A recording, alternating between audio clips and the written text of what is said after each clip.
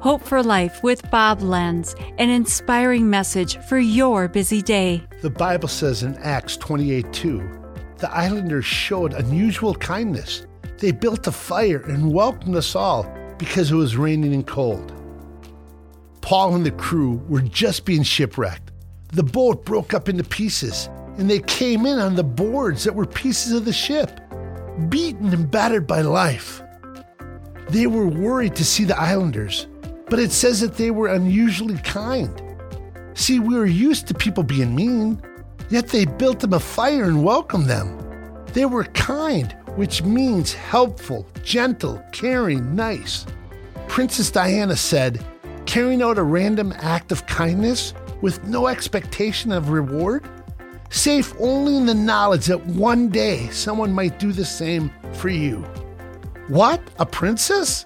Someone who is rich and famous? Powerful? We expect them to be snobby and to act better than us.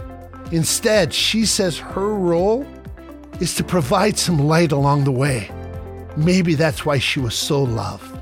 Let's be kind. This has been Hope for Life with Bob Lenz. Discover more at lifepromotions.org.